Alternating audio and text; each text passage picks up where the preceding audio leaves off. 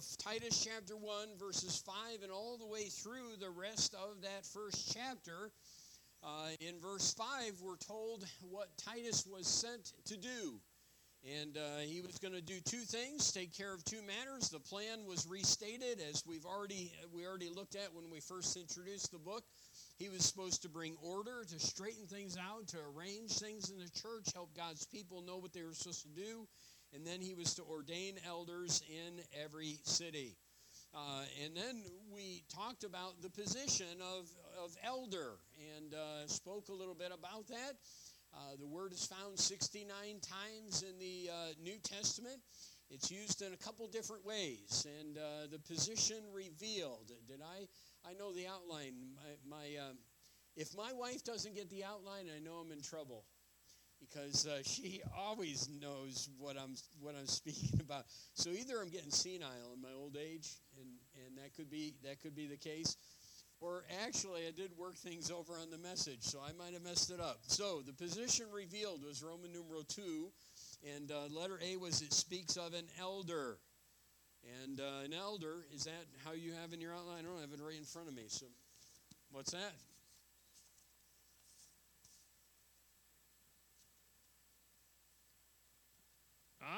Okay. See, that's where it's all. So you know what? The plan restated probably shouldn't have been. Wow. Okay, it is messed up. All right, you can just totally erase that. Anyway, it does speak. It's the position.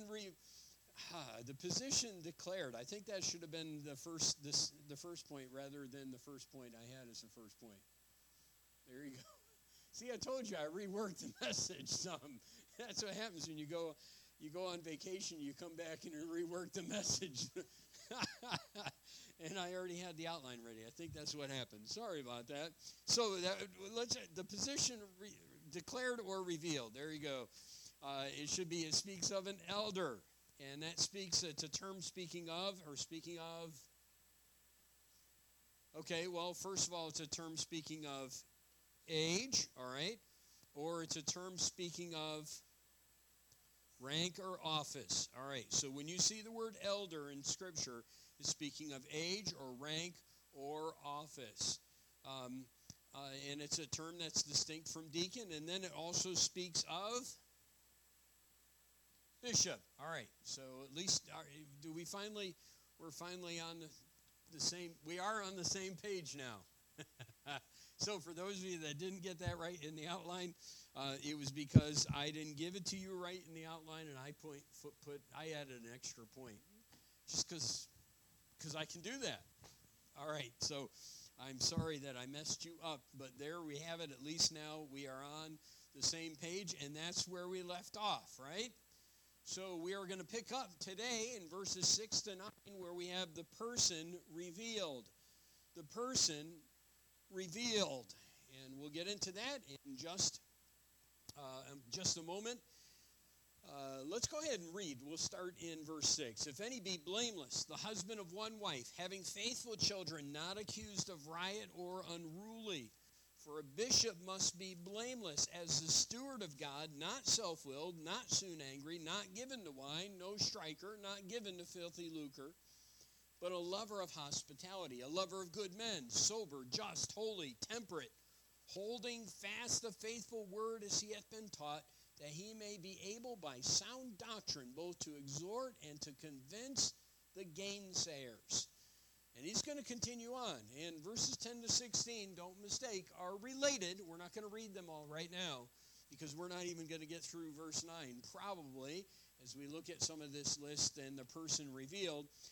But verses 10 to 16 describe what the pastor is supposed to do. He's supposed to be faithful to the Word of God and defend the Word and help people understand the truth. And we'll look a little bit more at that here a little bit later. Pray and ask God to help us. Father, we do need your direction and wisdom tonight. We're thankful for such a book as this that helps us to know what we need to know for our own lives and how we're supposed to live. As we'll see in later chapters, we're thankful, Father, as well, that it helps us understand what the church is all about.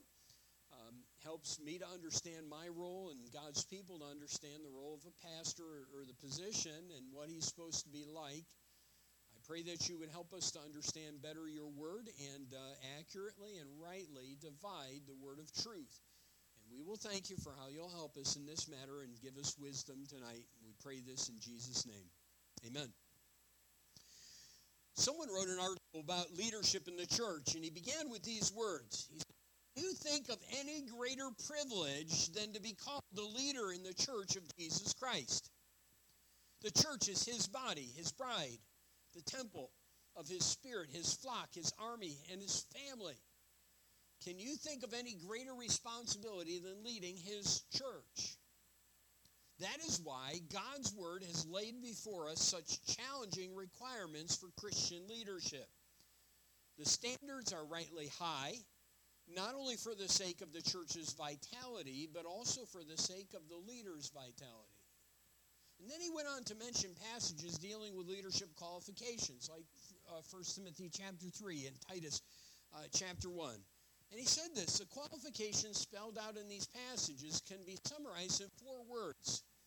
And I thought it was good: commitment, conviction, competency, and character. I'd like to alliterate it. But it really does give us the idea of what a pastor is supposed to be: commitment, conviction, competency, and character. And you can find those things throughout in this passage. I thought it was a good thought. Leadership, as laid out by God, does require someone to be true to God. And we began looking at this instruction already given to Titus as he was to find men and ordain them for the various churches in Crete. And Titus needed to know what to look for, and so did the church, and God gave them what they needed. So we're going to look at the person revealed, but before we get there, and this is not in the outline, so don't come and tell me, boy, I messed up again, all right? It's not in the outline, but a couple things I want to mention. A few things need to be said about the list before the list, all right? And the first thing that has really stood out as I've had to study this passage out for a number of reasons. Probably one of the reasons specifically would be the matter of divorce and remarriage, which is a big question that needs to be answered, and pastor needs to know where he stands and where the Bible stands in the matter of divorce and remarriage. Which we're not going to get into great detail in, but that, and then as well other issues found in this passage. Here's one truth that you need to understand. This list has to do with what a man presently is. Not what he's been in the past, and not what has happened in his past life. Now, you say, well, Pastor, wait a second. The Bible talks about at the start in verse 6, he's to be the husband of one wife, and that's dealing with divorce. Well, we're going to look at that subject, and we're going to spend a little bit of time there and see what God indeed has to say about this matter. And we'll dig into that phrase a little bit later because the interpretations are varied. But a lot of people will say that a person is disqualified dealing with that subject by saying, well, you know what? 20 years ago, or whatever it might have been, a man was divorced, and therefore he's unfit for the ministry. It's interesting to me that we do it with that one point, but then we come to, look at what he says, someone that is given to wine, someone that 20 years ago was a drunk, but got things right with God. Maybe he was saved, but he got things right with God, and now he's serving the Lord. We don't look at that man and say, 20 years ago, he was a drunk. He's not fit for the ministry. Now, look, we can't pick and choose the things that we want to pick and choose in this passage and say, well, it means this in this situation, but it doesn't mean this in another. We can't come to one thing like wine, given to wine or someone who was a fighter. Maybe they were someone who got into fist fights when they were a teenager. And that would, if we're going to say that these things go back throughout a man's life, quite honestly, there are very few people that are fit for the ministry. I mean, very, very, very, very, very, very few. If we go back and we look at someone's past and everything. So this list, we got to be honest about it. This list is dealing with what a man presently is. And by the way, that helps us to understand the interpretation of the husband of one wife. And we'll get to that a little bit later. but it deals with what a person presently is. By the way, same thing would be true with the end of verse 6. Having faithful children, not accused of riot or unruly. We don't look at a man, he's a young man, he's in his 60s. And we don't look at a man like that and say, well, 40 years ago he had kids that were unruly in his home. He's not fit for the ministry. Because the truth is, if we want to follow that standard and say, you just look at the man's entire life and his whole life, if these things are found, he's unfit. I really question whether we even have enough pastors to pastor the churches in Tennessee. Because no one, or very few people, their entire life haven't had issues with some of these things. So when we deal with this, it's dealing with someone, what a man presently is. We can't pick and choose expiration dates on qualifications. So I'd say this, if a man's previous divorce at any time disqualifies him, then proper interpretation requires that any past failure disqualifies a man. And you already know, you say, well, I got an issue with that. All right, we'll get to it. All right. And that creates a big problem because there are few people could ever claim to have a life free from failure in his past. And I'm really thankful that God doesn't say, here's what your life has had to be perfect throughout your life in order for you to be in the ministry, because you got a problem with this pastor. And you say, what? We're not going there. All right. Second thing I wanted to mention is this, because some people then bring up the matter, well, wait a second, no, this isn't the second matter, it's kind of in addition to this. How do we interpret blameless? Because, Pastor, if a man's been divorced, and I know we'll address it a little bit more, he's not blameless. Blameless is, again, what a man is right now. And the idea is, can someone point the finger at you and say, there's something in your life right now that is affecting your ability to minister, and it makes you, if you would, someone who's who is not blameworthy, who's guilty of doing things that are wrong. And I think 1 Timothy chapter 5 deals with that, where if an elder is accused of things, he's not blameless, and you're to hear out the accusers. There has to be 2 or 3 witnesses. The church is to hear it out, and the matter is to be dealt with. All right, so that's the first thing. Here's the second thing. There are requirements, but not all are requirements. Now that sounds strange. But look at this one. This is interesting. And this is something that has been challenging to me as I've studied this out over the years, quite honestly. Look at the end of verse 6. And what does God say that a pastor is supposed to have? All right, faithful children,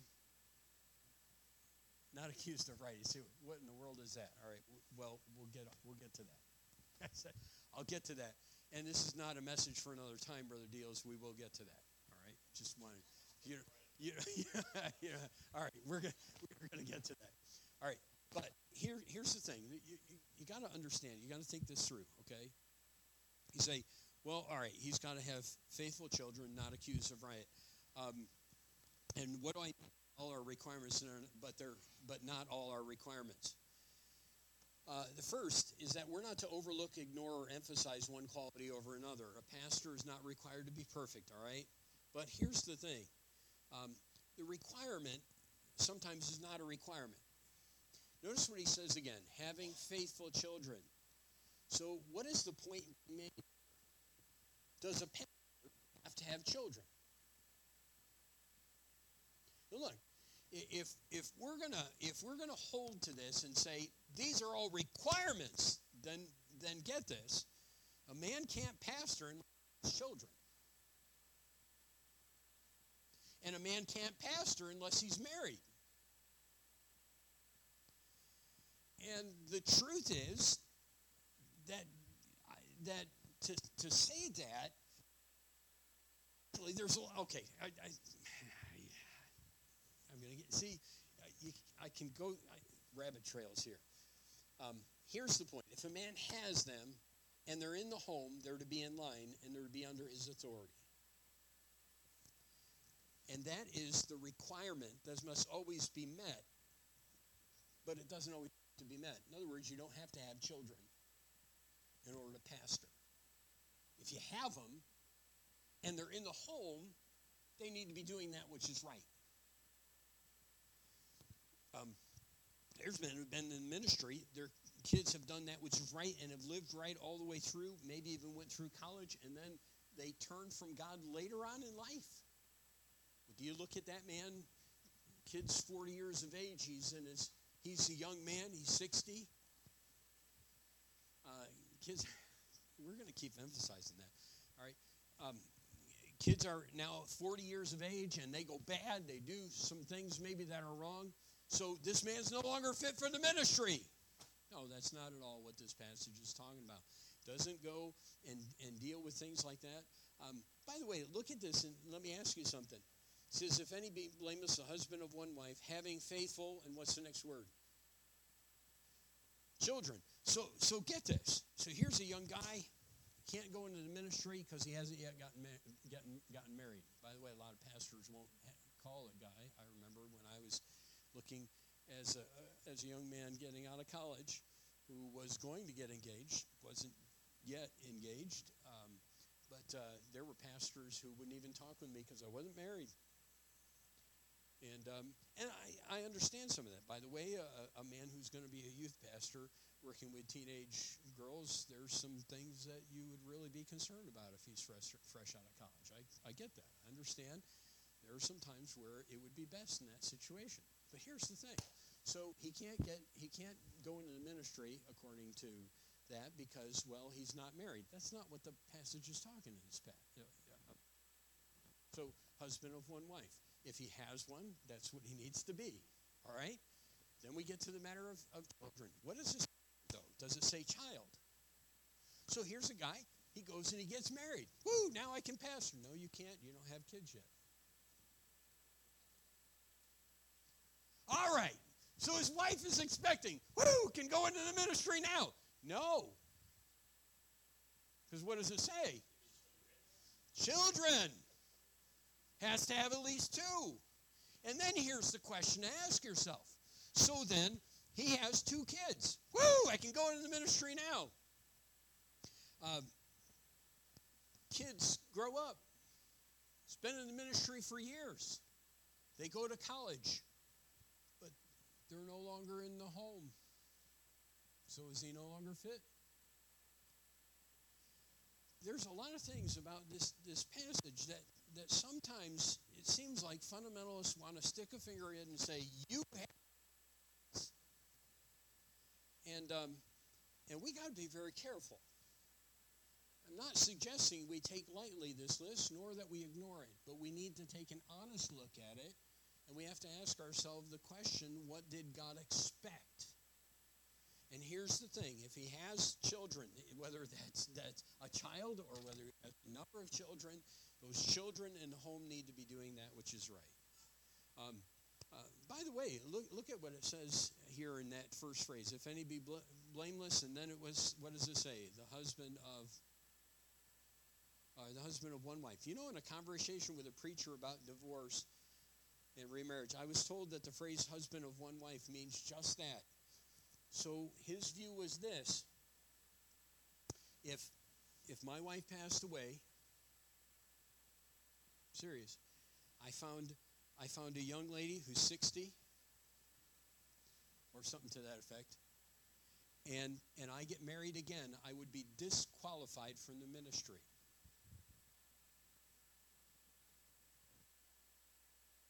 I am not the husband of one wife. It's one in a lifetime, according to him, which actually is not in the text, and you can't find it there. All right, so that was all introductory. That's why I said we're not going to get very far. So, but it's important that we understand these things because we need to come to this passage and we need to make an honest assessment and say, all right, what does God expect? All right, let's get to our list then, and let's begin to walk through it. Number 1, he's to be what? Verse 6 and verse 7. We're told this twice. All right, he's to be blameless. Found twice in these verses, it reminds us the importance of a person's testimony. Now, the idea of blameless is that nothing can be laid to his charge, or he's irreproachable.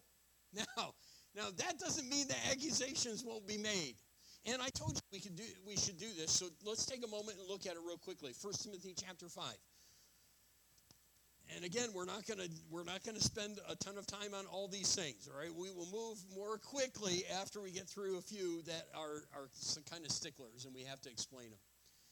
But in verse 17 of this passage, he talks about elders that rule well, and they're to be counted worthy of double honor. And then in verse 19, he says, against an elder receive not an accusation, but before 2 or 3 witnesses. Now, them that sin rebuke before all, that others also may fear. So, here's the idea. Blameless does not mean that people don't make accusations. And here's the reason why. A pastor is in a position where there are times where he may need to rebuke someone, where church discipline may need to take place. And I'll tell you something, it wouldn't be hard at all for an accusation to be made about the pastor during a time like that. Why is that? Because people get bent out of shape when you try to do that which is right and that which is biblical. There are people who may receive counsel, and they're upset with the counsel that they have been given. I mean, there's all sorts of situations where pastors have been accused of things, and some have been completely innocent. It is the duty of the church to hear it out and to see if it's right or wrong. Sometimes it should be just dismissed summarily because someone's just bent out of shape and they're making an accusation and they have no foundation and no basis for it. At other times, it needs to be heard out in the mouth of 2 or 3 witnesses. It needs to be established. And listen, if the man is guilty, as we said last week, he should be punished. It should be made known before God's people because he is before God's people and he has sinned before God. And others need to fear, and it's right. So blameless does not mean that no one can ever say anything bad about a pastor, but it does mean this, that he's irreproachable, that there is nothing they can stick a finger on and say, this man has done this, and here's evidence of such. So that's what God tells us. We don't ignore accusations. We take them very seriously. We check into them. We make sure there's substantial proof of any wrongdoing. And if there isn't, then we have to think the best as love wants us to do. But blameless means that the accusations have no foundation, not that they can't be made. By the way, if you look at this, he said, if any be blameless, and then he said in verse 7, what again? He repeats the idea, for a bishop must be blameless. Now notice how it's described after that. What's the next phrase? As the steward of God. So here's the picture he gives us, and this helps us understand blameless a little bit more. He says, look, he's as God's steward. He's as one who has been entrusted with, if you would, not the finances, but he's been entrusted with God's work. And so he needs to be blameless in this sense, just like a steward needs to be blameless. Let's say you had someone taking care of the finances in your home. I know you don't do that, but in this society, they understood this very clearly. There were people who were stewards. They were responsible. So look, let's say that in your home, the steward comes to you, the person taking care of your finances, and they say, it better not be your wife, we're going to be in trouble, or your husband, or something to that effect. But they say, all right, look, here's the books. Take a look at the finances, everything. And let's just say, as you're looking at the finances, you see that money was paid out for mowing, but you have this minute piece of grass that the truth of the matter is, it hasn't, you just take a scissors and you go out and you cut the grass, and yet the charge was like $600 or something for the month, and you don't see any check, but you just see $600 taken out of the account. Would any of you be concerned about that? Yeah, he's gone, all right? Well, why? Because you can't see the money that was actually, or you can't find a check that was canceled that went to a certain person where you could go and check and make sure that this guy really did what is talked about, and because it just doesn't balance. All right, so someone who's a steward has to be responsible for that. Blameless is in the sense then, and in this, the meaning of this word is that, look, there aren't things in his ministry and in his life that you can look at and say, well, those two just don't add up. There's a problem here. And it's evident that there's a problem here. And we can prove that there is a problem here. Blameless carries this idea that someone has been responsible. They're faithful or trustworthy. And if there are questionable activities in any sense, the pastor is just staying as far away from those things as is possible. That's his testimony. When someone is irresponsible, it hurts the cause of Christ, even if they're not fundamental people. And remember the Jim Baker fiasco? Do you know that, honestly, even fundamental churches were affected by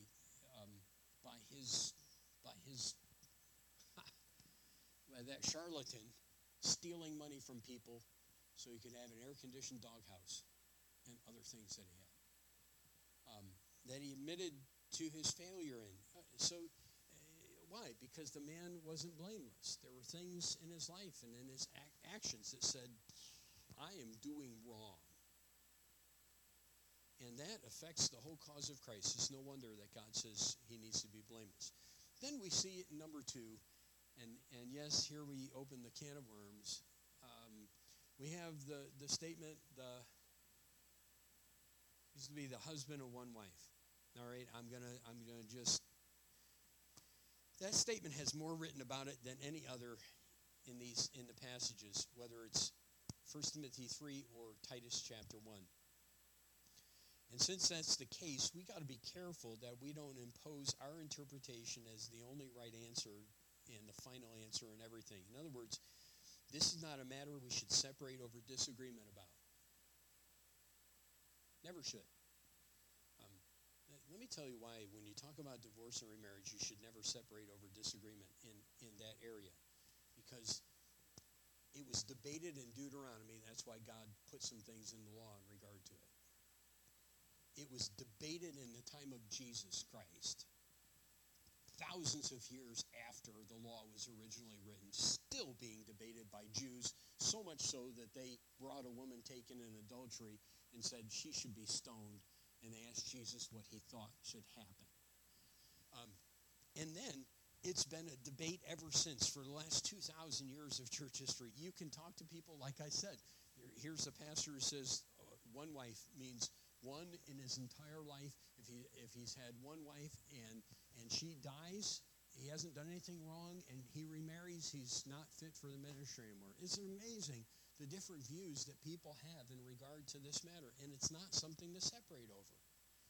The issue of divorce and remarriage has been a matter of contention for thousands of years, and it's still hotly debated by conservatives amongst one another. So we need to be careful. So don't let this issue be a cause for which to separate from a fellow believer. It shouldn't. Honest discussion and debate can be had, but it shouldn't change fellowship. It's not that kind of issue. Here's the truth. This phrase is made up of 3 words in the language. Does anyone know what they are? One of the words is gune. It's Greek. Gune. I never forgot one of the few words in Greek class that I never forgot, because gune means woman. And somehow it just stood out to me. It was just something, I'll never forget that one. So you're a gune. Doesn't sound good, does it? Yeah, okay. It's one of the reasons I didn't forget it, you know. My wife's a gune, okay. See, I always picked up on words like that. Okay. Weirdo. All right. So that's one of the words. Another word is one. It's profound. Okay. All right. So the word gune, or woman, or by the way, wife, used interchangeably throughout Scripture. Woman or wife. One. and then it's man or husband. Now, you say, well, why are you telling me that deals with both woman and wife and man or husband? Because in Scripture, the context determines how those words are translated. And the only thing that tells you how they're supposed to be translated is the context in which they are in. You can't just, here we go, willy-nilly throw this definition out. In this case, you have to come to the context and determine how it's used. So, 3 words to make it up. This passage is either saying one, wife, husband, or one woman, man. You say, well, there are other options. Okay, but in essence, that's basically what it's saying. So either it means a one-wife husband, which you say means they can't be divorced. Actually, that isn't exactly true. Okay, let me just bring out this point real quick. Okay. If a man's been married and he's been divorced and he didn't remarry, has he been a one-wife husband? Yes or no? He has. Maybe a man's been in the ministry, he hasn't been in the ministry, and his wife runs off with a man, abandons him. She files for divorce. He's been divorced. Is he a one-wife husband? He has been. So I find that offensive, and that's not a fundamentalist view. I love when people do that. I'm just telling you what is the proper understanding, no matter what interpretation you give. Do you know that these 3 words are not ever used in the discussion of divorce or remarriage anywhere in Scripture? These 3 words are found only in 3 places in the Bible. Okay? 2 are found in 1 Timothy chapter 3, when God talks about a pastor, he's supposed to be a one-woman man or a one-wife husband. It's found when it talks about deacons about 5 verses later, when he says that a deacon is supposed to be a one-woman man or a one-wife husband, and it speaks in Titus chapter 1, and it's found nowhere else. Those 3 words are never used in combination anywhere in talking about divorce or remarriage. And yet, most fundamentalists will tell you that this is dealing with divorce and remarriage. But it's never used in Scripture anywhere other than these 3 places. And these 3 places should determine the interpretation that is given to those 3 words in Scripture. You say, why are you spending so much time on it? Because writers spend so much time on this. And you need to understand. So you say, Pastor, you still haven't given us point number 2. What is, you already wrote in the husband and one wife. But I'm going to give you the 3 words as they should properly be interpreted. One woman, man. One woman, man. Again, it can really basically be understood in this. One, there is no debate about that. One woman, man, or one wife, husband. The proper interpretation is determined in a lot of ways by grammar, okay, by context, and by proper use. The context favors one woman, man. And I know fundamentalists get mad at me over this, but it's the truth. Let me tell you a couple of reasons why. First of all, the qualifications deal with what a man is right now. It doesn't say he was a drunkard in his past. It says he's a drunkard. He's a drinker. He's greedy.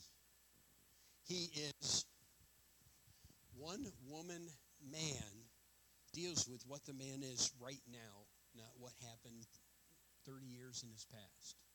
So one woman man.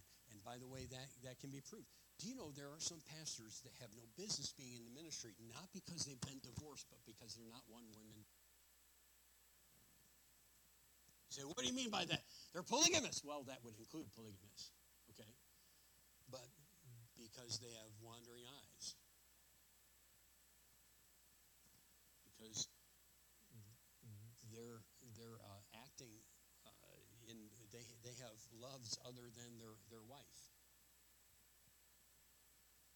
And so the proper interpretation, understanding, is one woman, man, because it deals with what a person is right now.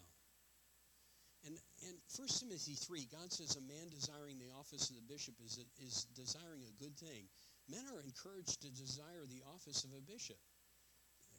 Just think about this. Does that mean we can't desire it if they have something in their past years ago that maybe even no one knows about? And the answer is no. It's dealing with a one-woman man.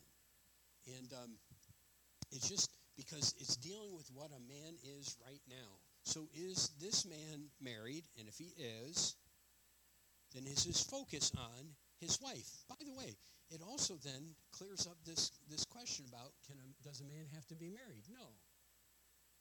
He doesn't have to be. If he is, he needs to be faithful to his wife. If he isn't, he shouldn't be one that's looking around here and there and having all sorts of relationships. He needs to be focused on what is God's will for my life. And if the Lord provides a wife for me, I'm going to be faithful to her, and I'm going to remain that way. One woman, man is the correct way to understand these words. You say, well, why was it translated the husband of one wife? It's a good question.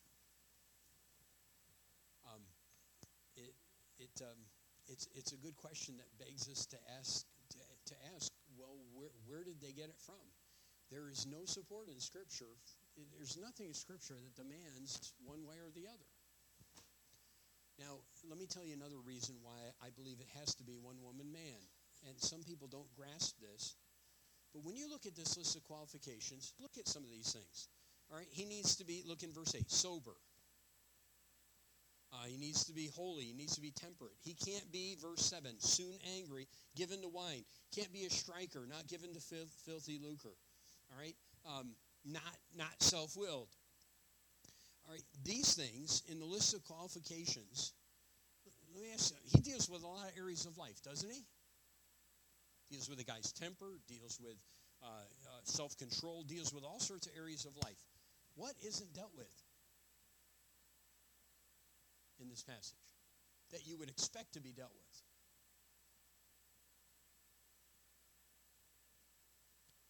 Fornication and adultery aren't mentioned at all.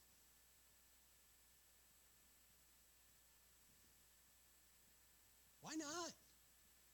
Seriously, do you think it's more important that a pastor hasn't been a drinker than that he hasn't been an adulterer? All right, so why isn't adultery and why isn't fornication in this passage? You know why? Because I'm convinced that it's dealt with in one woman man.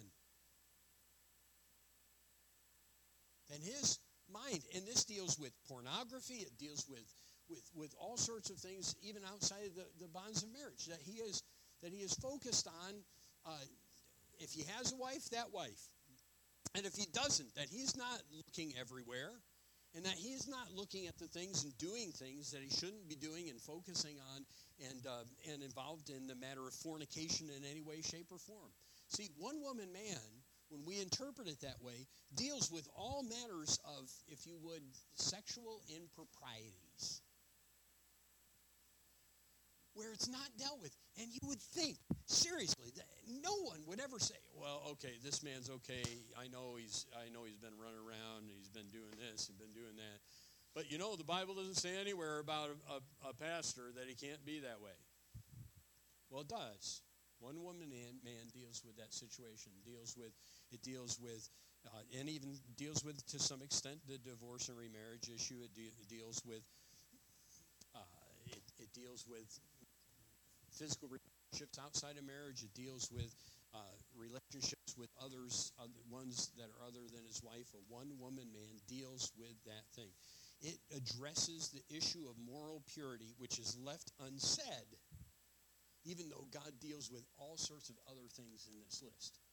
And to me, when I come to this passage, I want to give it a right interpretation. I have to give it the interpretation, one woman, man, because then it opens up this idea that a man is to be morally pure, whether he's married or not. And it includes all those areas of impropriety in the matter of physical, moral matters. So, one woman, man is the proper interpretation. It's the proper understanding. You say, Pastor, you are not preaching what fundamentalists preach.